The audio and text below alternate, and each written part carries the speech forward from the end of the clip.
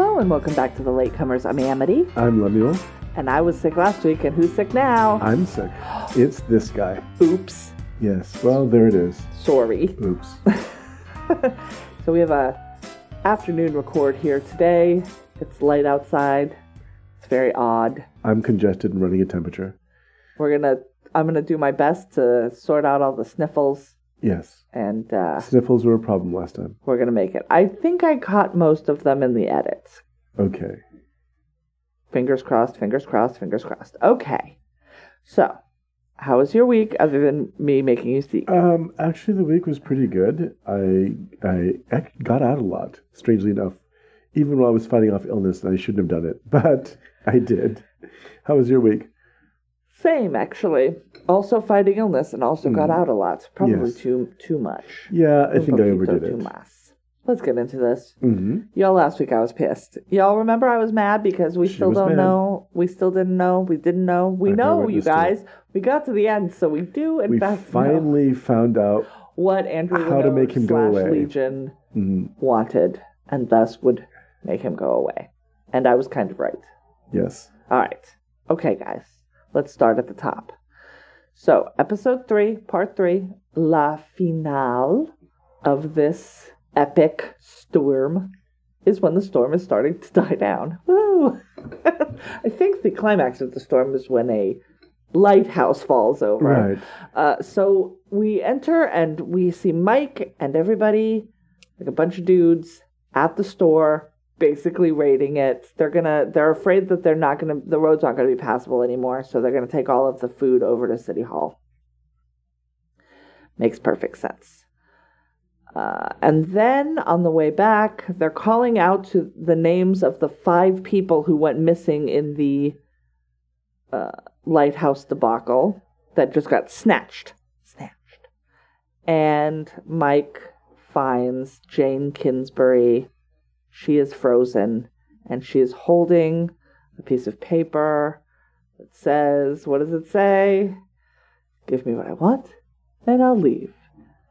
I think this gag got pulled about 10 times too often. I would like to say once too often, but no, they just keep coming back to it. Yeah, there's a couple lot of things in the film.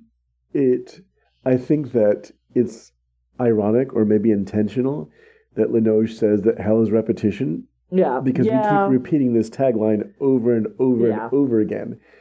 And I'm thinking, this is getting on my nerves now because, as you pointed out, we've now been, 3 hours into not knowing exactly what he wants so that he can go away. And it's just wearing thin. The patience of the audience is going at this point. Yeah. Like a lighthouse in a storm. So, back at the shelter, back at City Hall, Molly doesn't know where Ralphie is, and she's starting to freak out. And then Pip is like, I think he went in there. And then Molly's able to open the door, and Ralphie is in a closet. He says he was with the man that Dad had brought in, but that man he says he must have disappeared. I'm like, why are you so okay with that? And then he'd been given a bag, right? A little bag. And the Reverend tells Molly, don't open that. And Molly's like, I ignore the Reverend. I ignore everyone. It turns out that's the Reverend that you should ignore. And then Molly sees some marbles. Or stones. Let's be really important. These stones have a history. Oh, are those the Yes. Those are the weirding stones? Mm-hmm. Okay. I wasn't looking at the screen at the moment, so I didn't realize it was the same stones. Mike tells a real good joke about Job. Which is, yes. I love that joke. Main theology. I'm gonna do my best to find I can definitely pull the thing. Insert joke here. Remember the story about Job in the Bible?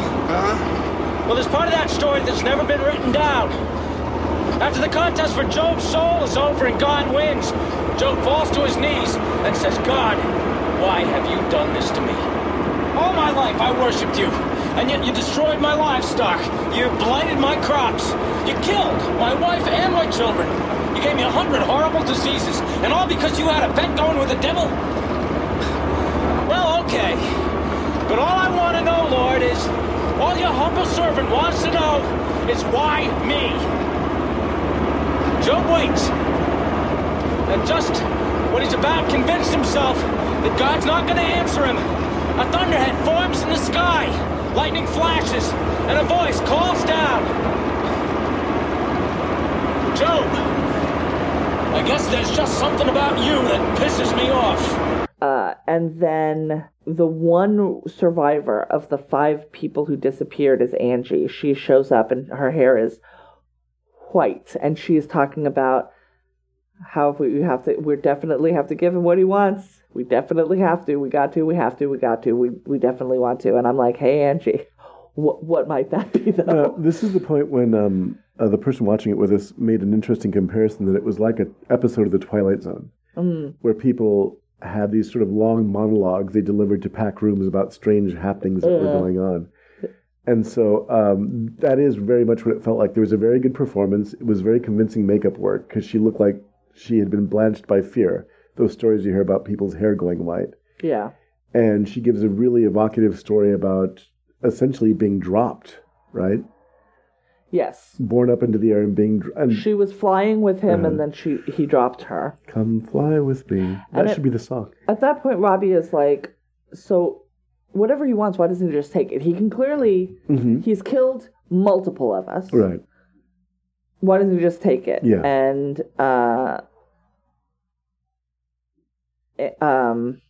guess, is it Angie or the town as a group just understands... He can't take whatever it is. We have to give it to him. Right, which is logical at this point. Sure. I mean, it's logical in that because he would have just taken it. Right.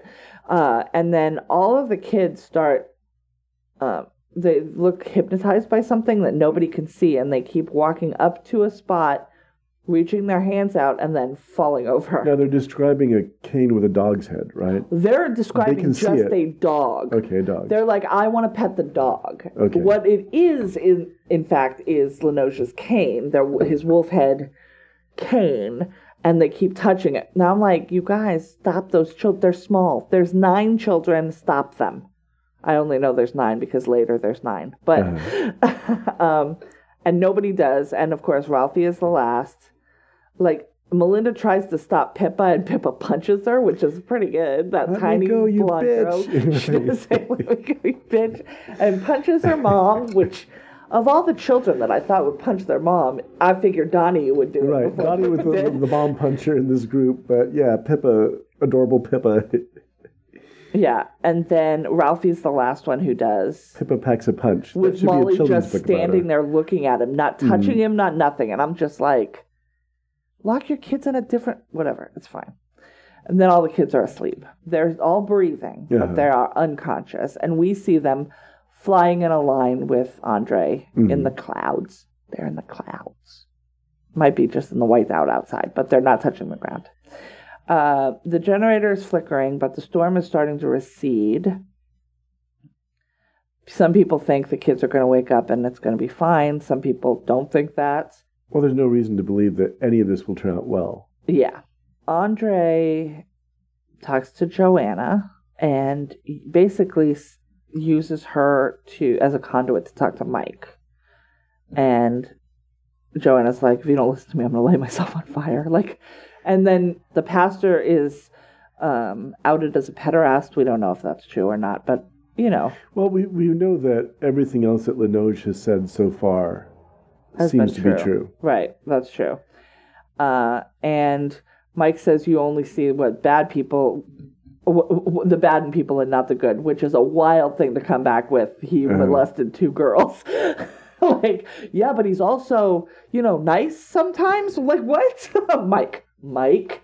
Well, I think what we're seeing at this point is that what Mike is an eternal optimist. He is an optimist. And the worst thing he's done is about the most harmless thing that anybody's done in this group. For sure. Yeah, what he didn't hurt anyone, really. Right. I would argue that cheating on a test to keep from failing out of school is not hurting anyone. Right. But yeah, so yeah, his crimes are against the establishment, I guess. He's sticking it to the man. And Andre says everybody needs to be here. The whole town has to be here at 9. Mm-hmm. And that's just the way that it is. And they see... Does he see the kids outside at that point? No, that's later. No, later on he does show like a weird... And again, this is Stephen King's... It's... Stephen King writes a thing, and then the people who make the thing don't know how to visualize it. Yeah, it's hard. This is like the hand of God thing. There must have been a better way to do this. Yeah. In this case, this sort of moving diorama that kind of looks like those nightlights you put around a kid's bed. It does, yeah. It's well done for what it is, but still, it's goofy. It looks janky, yeah, no, for sure. So Joanna's like, I don't want to be in here with them. Let me sit in another room with the kids. And and Mike at this point is like, no, we're doing what the fuck he says. Like, he says we all have to be here. We have to be here. Like, sorry, sucks to be you, but no, we're all going to be here. And everybody gets together, and here we are. We're at the culmination. And the culmination is, I'm an old man. I mean, I'm going to live for a lot longer than any of y'all are going to live, but I'm on the way out, not the way in, right? Like, that's... Now, at this point, he refers to them as their mayfly lives. And he shows them, he shows them out the window, sort of them all flying through the air. It's very, reminds me of Willy Wonka or something. It reminds me of Peter Pan. There you go, Peter Pan. Yeah. Right. I think at this point, we've seen him old do this sort of elderly face a couple of times. Yeah. And he also publicly humiliates the town boss. Yeah, he says that this dude stole $14,000 from his company for... No. What does he do? So Robbie he tries to, bring the thing to order, and Andre shows up, and he's like, sit down and shut the hell up. Oh, the reason that he's been going so hard for the kid is this kid stole $14,000 from his boss. This 14-year-old has stolen $14,000 from his boss, which... How did your boss not notice $14,000 missing? Good grief. How are you so good at cooking the books at the age of 14? You're going to be a criminal fucking mastermind. Right. And he's used that money to gamble with, but he's bad at it, so he has lost it all. Another dude set fire to the factory that fired him, and it didn't hurt anybody, but it did put a bunch of other people out of work because the factory was totally burned down.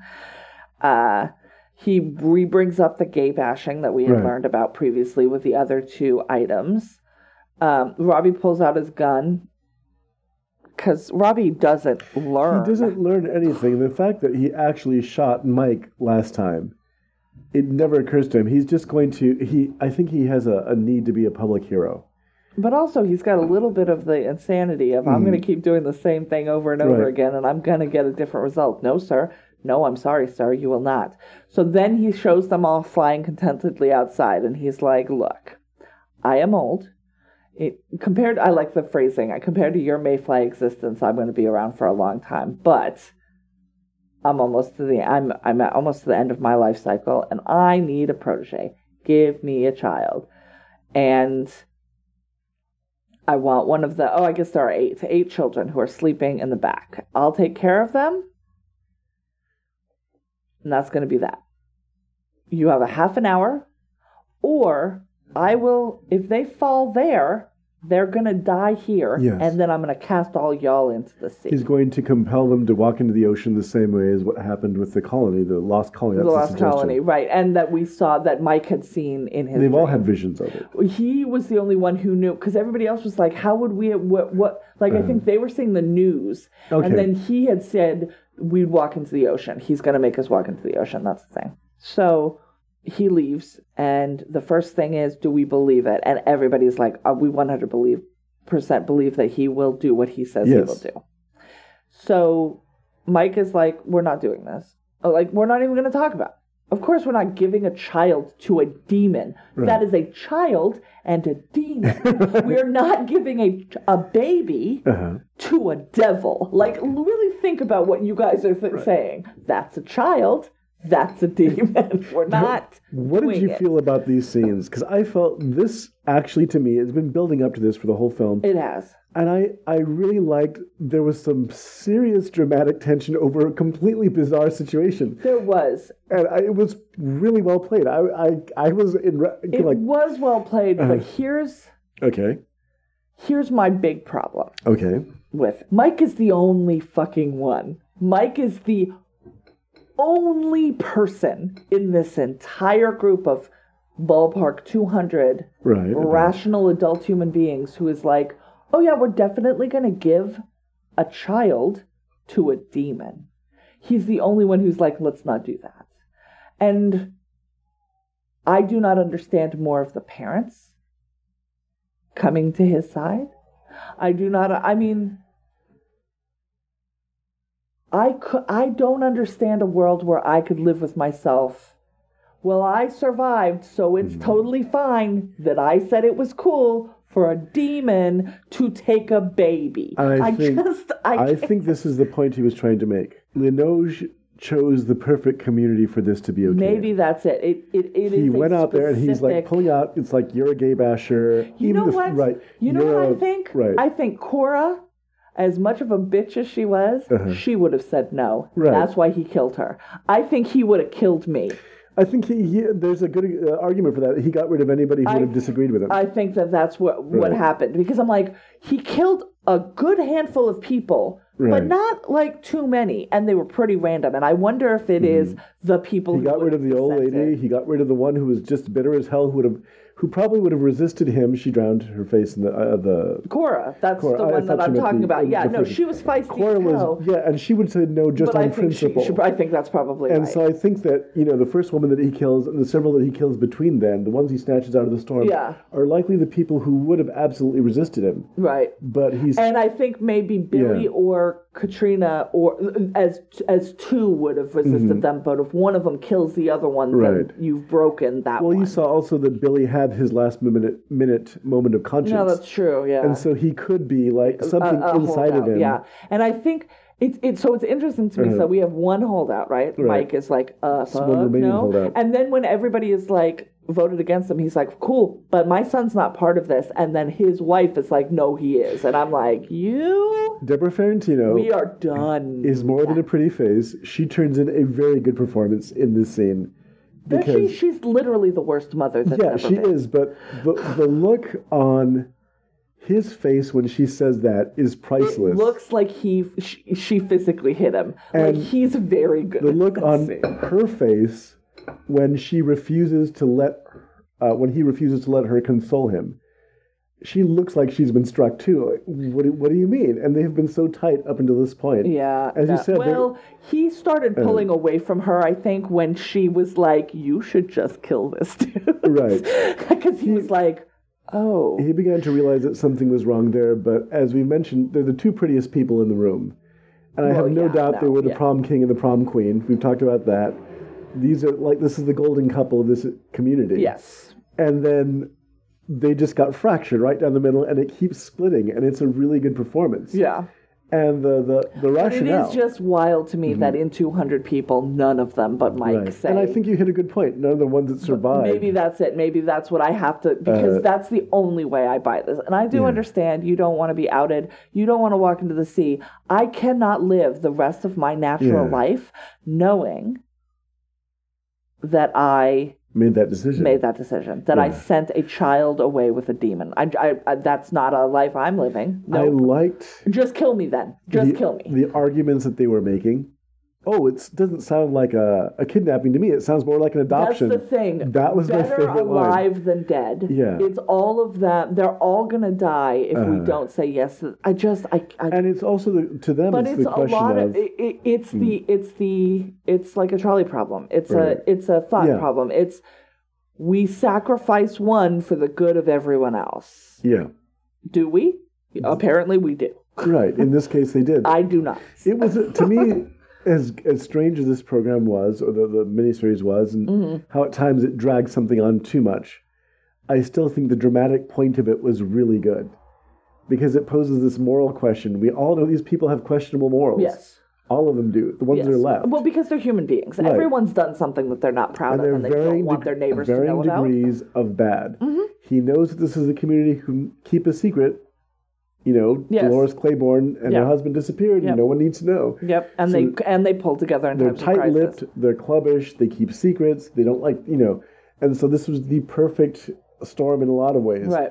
This was, he knew that he could exploit the weaknesses of this insular group of people. Yeah. And I think that's what the point of it is. It reminded me a lot of Shirley Jackson's Story of the Lottery. Yeah, no, it definitely has Shirley Jackson vibes for sure. Right, who's somebody that King respects a great deal, and how could you not? Yeah. In that he... excited to see that biopic. Right, it's a very interesting story. I read her biography, and she was an interesting character who had very strange encounters with the actual otherworldly when she was writing her books. Yeah. So I'm interested in how they're going to depict that. But in this case, it's the same thing. He's choosing these stones. What was the rules again? They're weirding stones. It's literally black and white, right? There are 7 white and 1 black. They've been used since before Atlantis was lost to make big decisions. Every parent, like one parent of each child, has to draw the stones.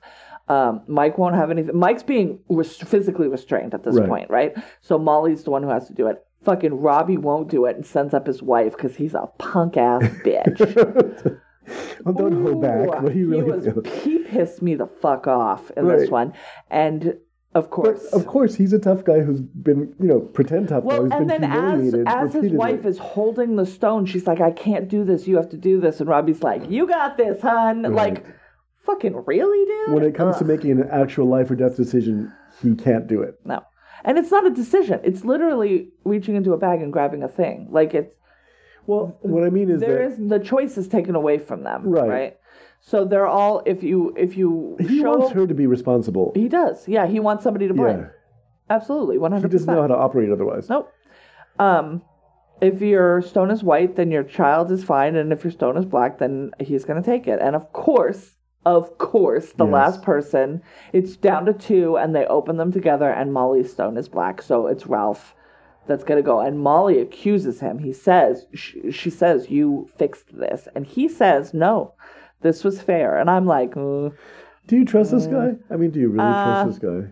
We knew it was going to, of course it's Ralph, because he's the focus of the story. Right, from the very beginning, he's been the focus, yes. And it's like the fairy saddle or the birthmark on his face seemed to be what set him apart right away. Yeah. Yeah.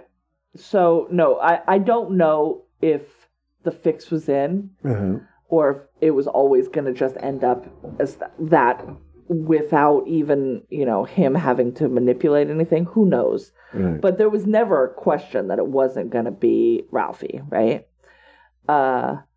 Andre picks up Ralph's body. Molly says he'll never belong to you, but Andre says he'll learn to call me father, and then he flies away, and Mike tries to run after him. He offers anything he wants for Ralphie. He's like, "Take me." Right. And Leno's just like, "Nope, deuces," and then he flies away. And then there's a flash forward to 6 months later. And Molly's on the mainland in Machias, and they have not slept together since this happened. The story that they tell is that Ralphie was one of the people that got lost in the whiteout, and they presume that he went into the sea. Because on this island, we're stupid enough to walk out in the middle of a whiteout. Well, it doesn't make them look good. But several people never appeared. Right. So it's a believable story to the outside world. And it seems to me in this scene that Molly believes that this is the story. That believes she has built up a wall in her mind about what actually happened. And the psychiatrist is like, "There's stuff that you're not telling me." And Molly's like, "Nope, this is what happened." And I really believe that she believes that. But just like in a conversation we've had an hour ago, just because your patient believes something does not make it so. Well, the psychiatrist knows that something else is going on. Of course. And then we see Mike, and he bounces. He leaves. I'm like, I was surprised he was still there. I was like, as soon as that fucking ferry started going, I would have been like, nah, we see Hatch comes to him, and I really thought Hatch was going to eat it, but he makes it through. Hatch comes to him and it's like, Robbie says you can have the constable job back if it's all yours if you want it. And Mike's like, yeah, nah. I'm gonna go. How do you, as you pointed out, how do you stay with these people? I can't look at these people in the face. Right. My child is gone. Yes. Because you all voted to give my child to a demon. I think that if Linoge had planned from the beginning for Mike's kid to be the kid to go, then this was just more, it's just sweeter for him. It's like he feels pardon the phrase, fuckery. Yeah. What he did was just mess with everybody's heads, cement the fact that, he did tell them that there was a kind of a non-disclosure agreement about his appearance, Linoge. He said, the less you talk about this, you can't talk about it to anybody else, the better for everyone. Right. Because his threat is, I will come back here and you've seen what I can do. You've seen what I can do. So nobody has to talk about I couldn't take him, but that's basically it. Right. Like I can as do far as basically I can come back and kill all of your kids. Yeah. I can force you all to walk into the ocean. I can do anything I want. Yep. I'm not sure how rules work in this world, but that's the rule that he made, Yeah. He's more than capable of it. Keep it shut. Mm-hmm. So Mike leaves and drives all the way to San Francisco. He drives all the way to San Francisco. Just fuck it. As far from Maine as I can get, San Francisco. And he becomes a federal marshal, which I like. Which I like the fact that he also, the same kind of job that would have, like the tests for a federal marshal, he didn't have to cheat. He passed them this time. He had the self-confidence of knowing. Right, and he had the history of being a constable and whatever. So we say, and then we see, various things. A bunch of people died young. Mm-hmm. Melinda suffered a heart attack at 35. Molly and Hatch got married. Jack and Angie Carver got divorced, and he committed suicide, leaving his the meager amount of money that he had to the guy that they had bashed, the one-eyed man that they had bashed. And what I found interesting is his death scene, or when they discover his body. He's wearing that sort of bedazzled eye patch, yeah. Sandy disappears on a boat, like she like rows out into the sea and just bloop. And wrote Croatoan. It's not Croatoan, because once again, we see it and they've taken the A out. So it's Croatan? Croatan. Little. It's the noise a frog makes. And then we come back to that intro voiceover that we had heard, and where he says, I thought I learned my lesson 9 years ago, but I really learned it a week ago. And he's on the streets of San Francisco, and he sees Ralphie and the aged Linoge. And Ralphie looks back, and he has baby cougar teeth. He says at him. There's nothing he can do about it. And there's nothing he can do. He chases them down, but they disappear into Chinatown. It's Chinatown Mike. It is. It is Chinatown Mike. Ruh-roh. Different. My son, my demon, my son. Mike doesn't, he opts not to tell Molly. He says that at night. Well, Molly, Yeah, I'm like, don't tell Molly anything. You don't need to say 2 more words to that bitch. Like, nah, that's fine. He thinks that maybe that was a mistake, but he really knows that it wasn't. She doesn't. She seems some semblance of happy and healed now, and so he's leaving it alone. And then that's a wrap. Y'all, he wanted Ralphie, and he got him. Because that town is a bunch of fuckfaces. So what did you feel overall? I mean... What did I just say? No. I mean, overall about the whole production as a King story that you missed out on. I liked it. I wish... I don't know. I'm torn. I kind of wish it was 1 episode shorter. Yes, that's the exact feeling I had. I loved it, but I wanted it to be a 2-night thing instead of a 3-night thing. Yeah, I feel like the time between the time we know what he wants and the time that it ends is the right amount of time. Right. But I feel like we get too much of what does he want? What does he want? What does he want? What does he want? What does he want? What does he want? What does he want? What does he want? It's basically of the 4 hour and I'm trying to think. It was like 4 hour and 17 minute runtime, something like that. 3.5 hours of that, we don't know what he wants. that could be cut down to like 2.5 hours. Probably would have been. I could have lost an hour of build up. I think there was a couple of.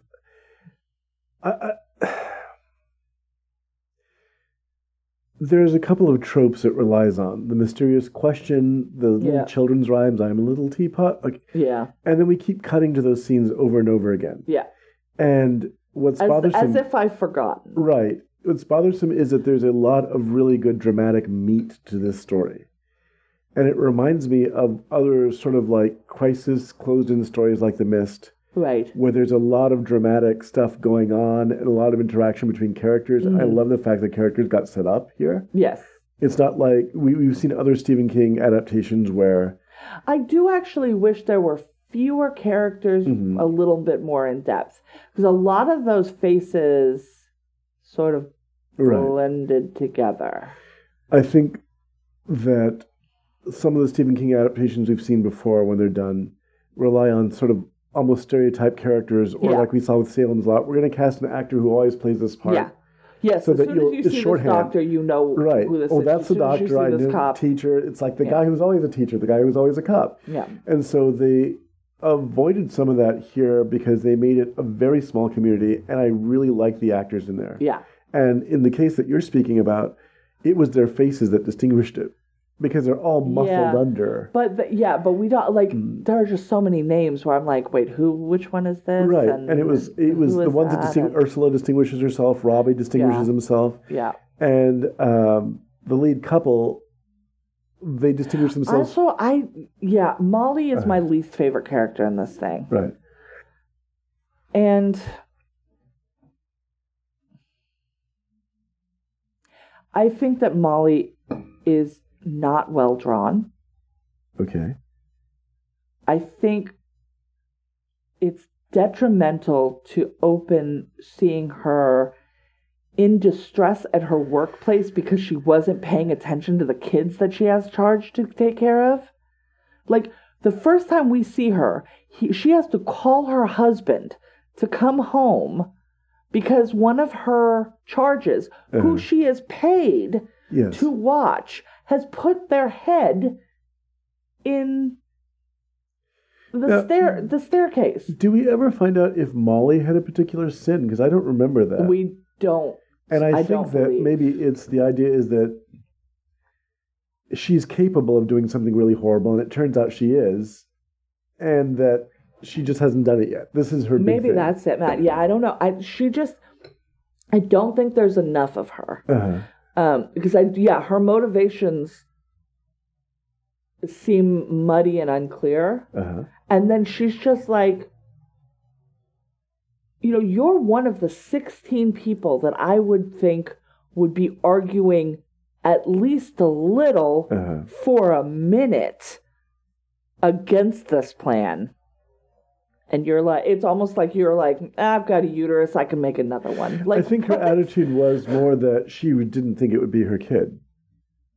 Just she's led such a charmed life that and it might be, and that might be the kind of, and again, I could see. But it wasn't. It wasn't made explicit. Story. There was a lot of characters, but I could see that she's beautiful, she's young, she's got the best guy in town. Yeah, she's loved by everyone. I think this is a person who does not ever see the wrong that's going to happen to them. And when stuff starts going wrong, you can kill him.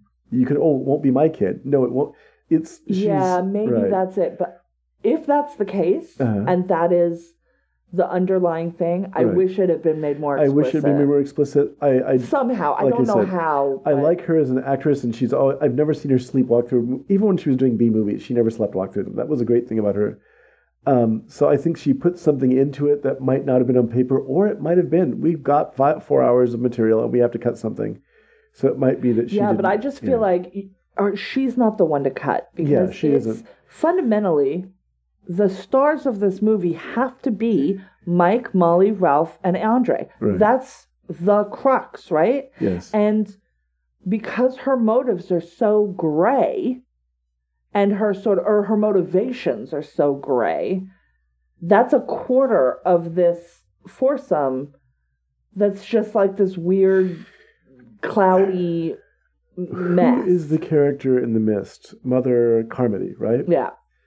What worked about that, both the story and the film, is you saw progression. Yes. And I think that the progression with Molly is missing, where she goes from, charmed life to being willing to push somebody else into the bus if it means saving her. Yeah, and it just doesn't, like, I want to see her as a capable person. Right. And we don't ever see that.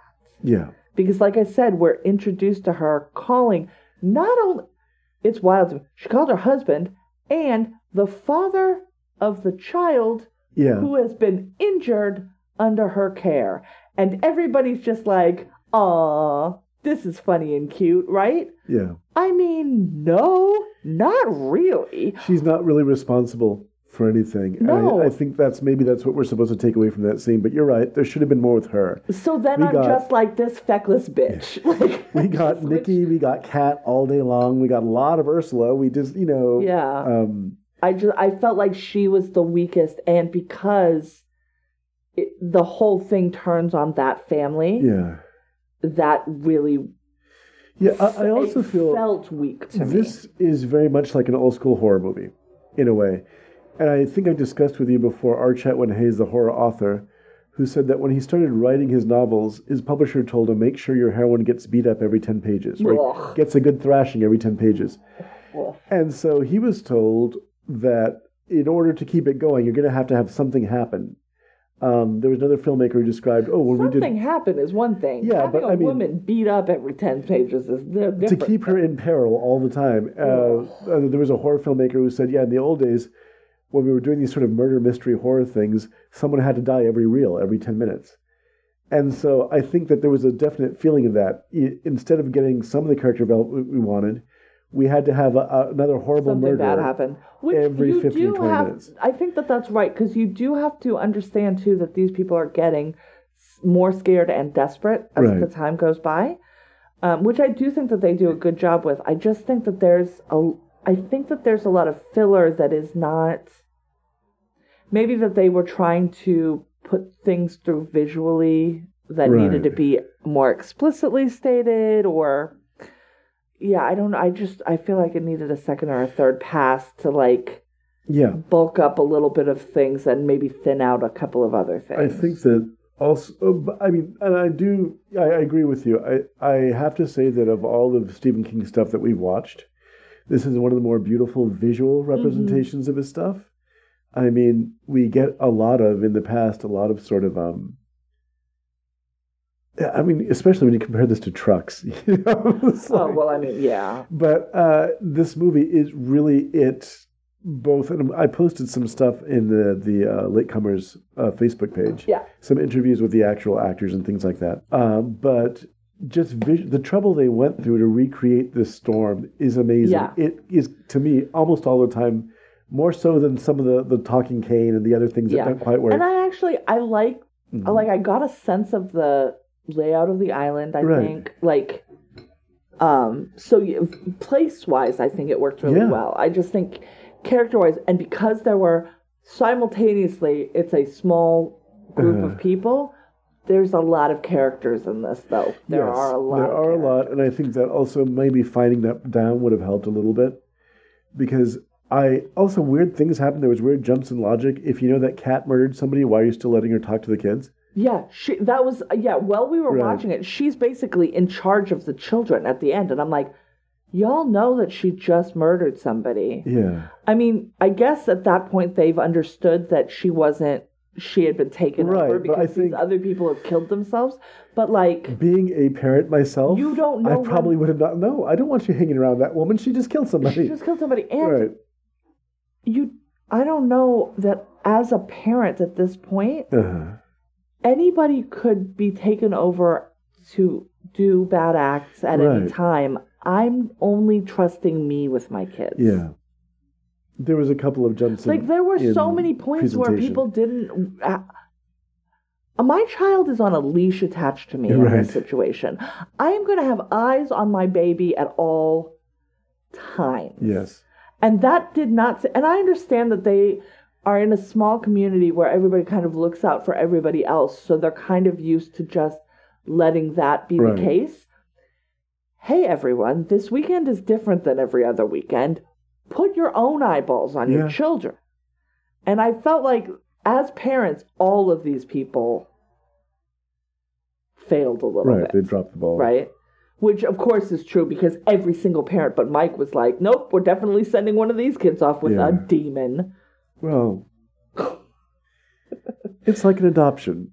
That's my favorite line. Adoption. You'll get to live for a really long time, and you'll learn all sorts of things and see all sorts of new places. It was like the worst main logic ever. You'll get to travel off the island. You'll see lots of funny places and funny things. Shaking my head. Right. It's just like... It was amazing. That's a baby. But that's a demon. That was, to me, an utterly convincing piece of consolatory logic for that person. Maybe, that did sound very authentic. Yes, they're all going to die right in front of us, or we can just imagine them happy out in the world forever. And it's live a long time, and they'll see all sorts of neat things. Okay. They'll never want for anything. I'm like, except a soul. Right, obviously. Because that was something. Yeah, no, I know. And know. why would you trust anything this guy told you? Why would you do that? I'd be like, I would presume that the thing that he would do as soon as he got the child in question would be to eat them in front of you. Like, why would you presume anything different? Right. Just because he says he's telling the truth now? Oh, well, that's very basically, convincing. He's terrified you into believing him, so that's... But anyhow, yes, I actually really liked it. No, I enjoyed it too, but I did think it was a little... Snip, and it needed more Molly, you're right. Yeah, just clarify her whole situation, because right now I'm just like, you're the worst, and you've done nothing to inspire a different thought in me. So that's Storm of the Century. We did it. Yes, we did it. I enjoyed it thoroughly. Whoop, whoop. It's all available, either all at in one piece or in several pieces, 3 pieces, on YouTube right now. So if you guys want to check it out, it's free. It's free. And it certainly is worth watching. All right, so next up is not Storm of the Century, because there is not a part 4. Up next, we will be watching Hearts in Atlantis. Now, this is going to be hard for you because... Oh, Anton Yelchin died. He was a very promising actor. This is back to our streak of star in a Stephen King movie and die young. Michael Clarke Duncan and Brad Renfro. And now we have Anton Yelchin is in this film, along with Sir Anthony Hopkins. It is based on the short story Low Men in Yellow Coats. Low Men in Yellow Coats. That's not the tune. He's singing Fat Guy in a Little Coat. Low Man in a Yellow Coat. Well, you're doing it better than I. I can't sing. You should have heard me in church. People just backed away from me. I think you forgot. It's like, yes. It came out in 2001. Yes, the year 2000 had no Stephen King adaptations in it, so that's weird. But this is the one from 2001, Hearts in Atlantis. So we will be watching that. I don't know where it's streaming. We'll find it somewhere, I'm sure. We were able to find this, and it was a TV movie, so we should be all right. So we're going to watch that for next week. Do you know anything about it? Have you seen it? Once, a very long time ago. And so I'll be looking forward to seeing it again. I don't really remember. I've read the book, and I've seen the movie, and I don't remember either. So I remember that it was filled with beautiful children and a really very sweet performance by Anthony Hopkins. And it is more of a coming-of-age story with science fiction elements than it's not a strict horror situation. That's correct.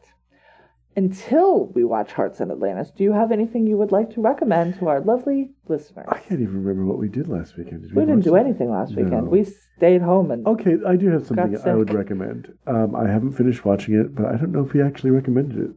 Have we recommended Key and Lock? Lock and Key. No, we have not. I have been watching, or we have been watching, Lock and Key. and it is turned out to be. I'm not familiar with the source material. Okay, let's start with it's a Netflix show, live action show, adaptation of a Joe Hill graphic novel. So it's connected to the Stephen King-averse in that Joe Hill is a baby Stephen King. Right. Tiny baby Stephen King looks just like his daddy did. And it's based on a graphic novel that I started but didn't finish because I'm bad at reading graphic novels. It's a weird thing with me. Now go ahead. But I've been watching. I haven't finished it. What I've seen so far is actually really good and beautiful to look at. Mm-hmm. There's a lot of production value to it. It is. And the performances are really good. The actors are really very good, including the child performances, which is a difficult thing. Yes, the youngest child is also someone that we will visit in this series because he plays Georgie in the new It movies. Small part, but vital part. It's just, so far it's been a really compelling, fun. It has shades of Harry Potter, as a lot of...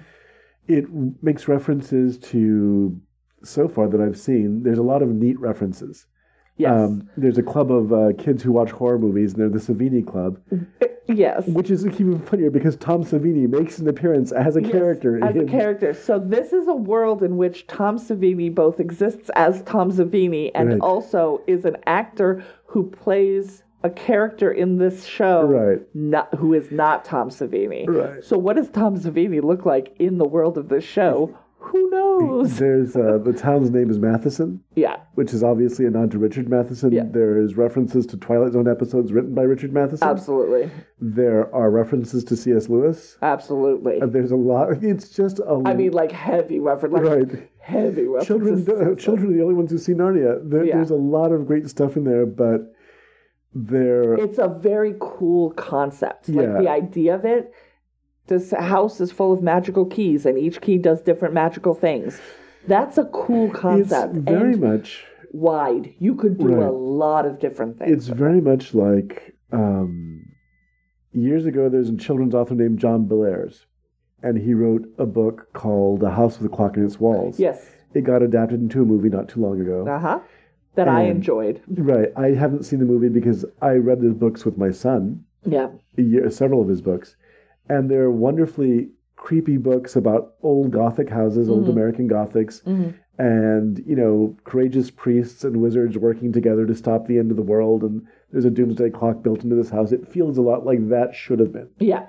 It does have that feeling that... Yeah, they Disney-fied the movie a little bit. The evil in John Bellairs' novels is genuinely creepy and scary, and there's a character here who also is familiar to the Joe Hill world because it's building its own world too. Yeah, and that she was a actress in The Tall Grass. In The Tall Grass, yeah. Who here is playing a voice at the bottom of the well who is genuinely evil. There's an actual scary thing. Yeah. Her name is Dodge. That's not a good name. Yeah, that tells you everything you need to know. A good person, yeah. Get out the way. Get out the way. But I love how it looks. I love how beautiful it is. I love the performers are all very good. Yeah. The storylines are interesting. There's a lot of neat stuff if you're paying attention and you like horror. There'll be a lot of neat stuff to pick up on. Yeah, there's a shit ton of Easter eggs in it. Yeah. It's really fun, and so I'm enjoying it a lot. Yeah. No, I like it a lot too. Is there anything that you want to... Not the new season of Outlander?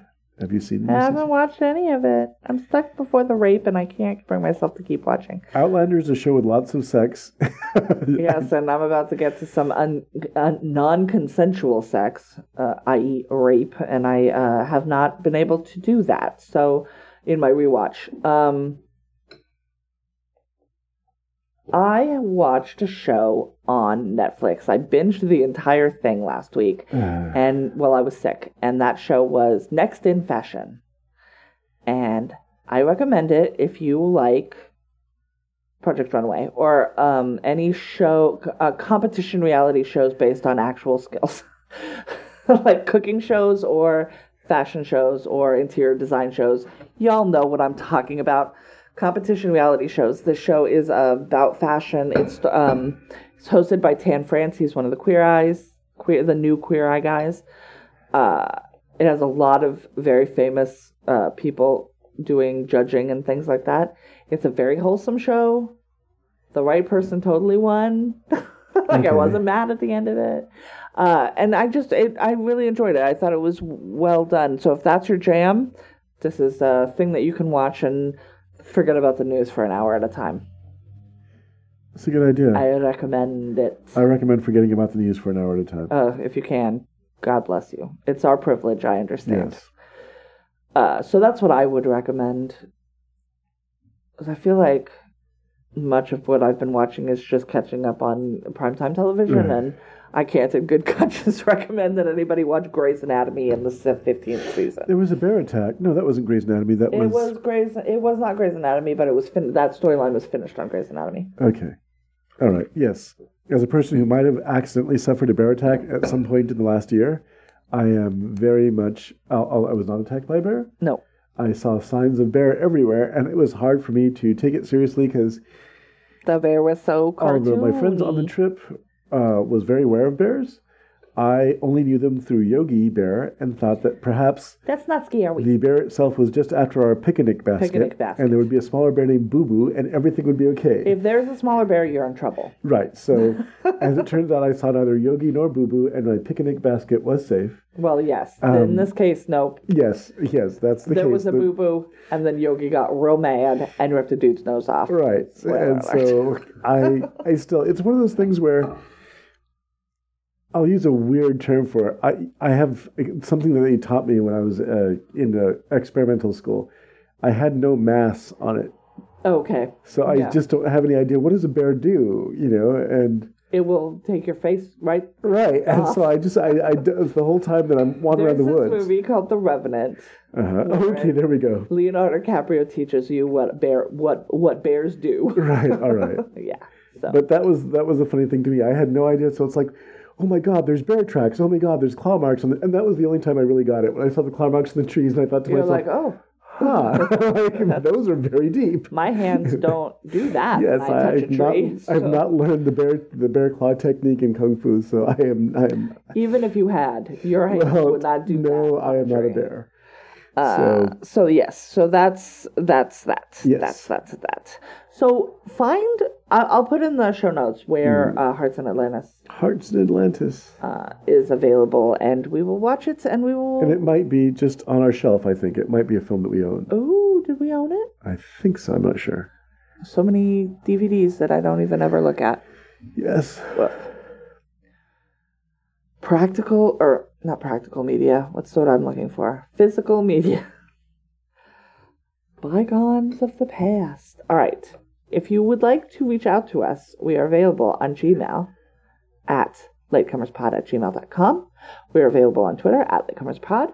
We're on Facebook. We're putting more stuff up there. Yep. Come check it out. Come join us. Join us. I did it. I put more stuff up there. Join us. And come play with us forever and ever. Oh, and the other thing I would say is, if you don't know that we do another podcast, we do another podcast. It's called Without Works, and it's where we get real mad at fundamentalist Christians. Now, I should say, I am a Christian, not a fundamentalist. Amity is not. So we have a very interesting kind of, it's not a evangelical podcast. We're not evangelical. We're not trying to convert anybody. We're just saying this is the way it's being practiced and this is not what it is. Yeah. So I think it's important now because the evangelical voices that you're hearing in the mainstream are wrong. Bad. Wrong. Yeah. I'm wrong. What's the word I want to use here? So no, I can use it. That show is called Without Works. It's available on all of the things and at withoutworkspodcast.com. So check that out if you have not. We've got some good episodes about spiritual warfare wherein I get real mad. Yes, so, it actually crosses with some of what we talked about today, strangely enough. Come listen to that. And now I remind you, take your medicine, and we remind you, better late than never. There you go.